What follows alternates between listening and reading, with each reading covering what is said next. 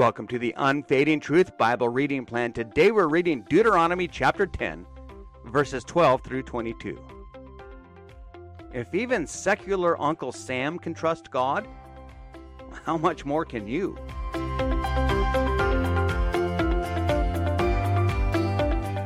Deuteronomy chapter 10, we're going to read verses 12 through 22. And now, Israel, what does the Lord your God ask of you but to fear the Lord your God, to walk in obedience to him, to love him, to serve the Lord your God with all your heart and with all your soul, and to observe the Lord's commands and decrees that I am giving you today for your own good? To the Lord your God belong the heavens, even the highest heavens, the earth and everything in it. Yet the Lord set his affection on your fathers and loved them. And he chose you, their descendants, above all the nations, as it is today. Circumcise your hearts, therefore, and do not be stiff-necked any longer. For the Lord your God is God of gods and Lord of lords, the great God, mighty and awesome, who shows no partiality and accepts no bribes. He defends the cause of the fatherless and the widow, and loves the foreigner residing among you, giving them food and clothing. And you are to love those who are foreigners, for you yourselves were foreigners in Egypt. Fear the Lord your God and serve him. Hold fast to him and take your oaths in his name. He is the one you praise. He is your God, who performed for you those great and awesome wonders you saw with your own eyes. Your fathers who went down into Egypt were 70 in all. And now the Lord your God has made you as numerous as the stars in the sky. Well, let's begin our week here in question and answer number 101 of the Heidelberg Catechism. But may we swear an oath in God's name if we do it reverently? And the answer is yes, when the government demands it or when necessity requires it, in order to maintain and promote truth and trustworthiness for God's glory and our neighbor's good.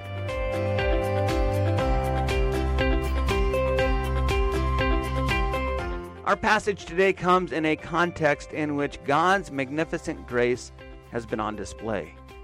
God had brought his people, 70 in all, into Egypt 4 centuries earlier, and they had grown into a large nation. He overthrew their slave masters, and all the people had to do was watch the miracles unfold. He gave them his law and then extended them mercy when they immediately broke it in one of the most heinous ways possible. God's grace came freely to them, just as it has to you. But though you've obtained it at no cost, there are obligations you must fulfill as a recipient of this grace. You must fear the Lord your God. Walk in obedience to him. Love him. Serve him with all your heart and soul. Observe the Lord's commands and decrees. Now notice why Moses says that you must keep these obligations. Well, first of all, it's because the heavens, the earth, and everything in them belong to the Lord. And the Lord has set his affections on you and loves you. And of course, he is the God of gods and Lord of lords. And he defends the defenseless among us. So it's all of those reasons why we ought to keep God's law. And the Lord's commands and decrees, they've been given for your own good. Let's dig a little bit deeper.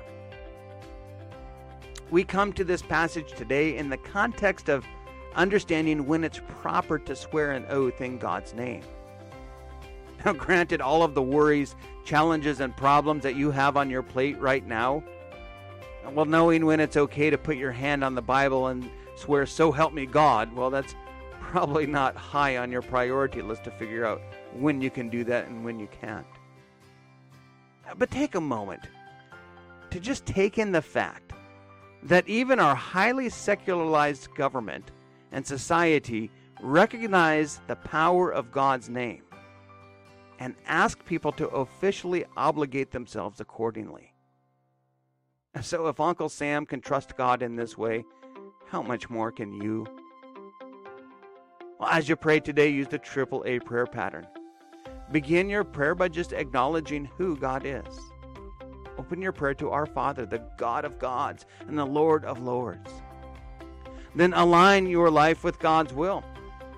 Thank God that for his massive displays of grace, both in the Bible and in your own life. And pray that whether under oath or not, you will live up to his expectations.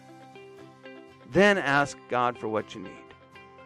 Remember, everything else that you hear today will fade away, but the word of the Lord is unfading truth.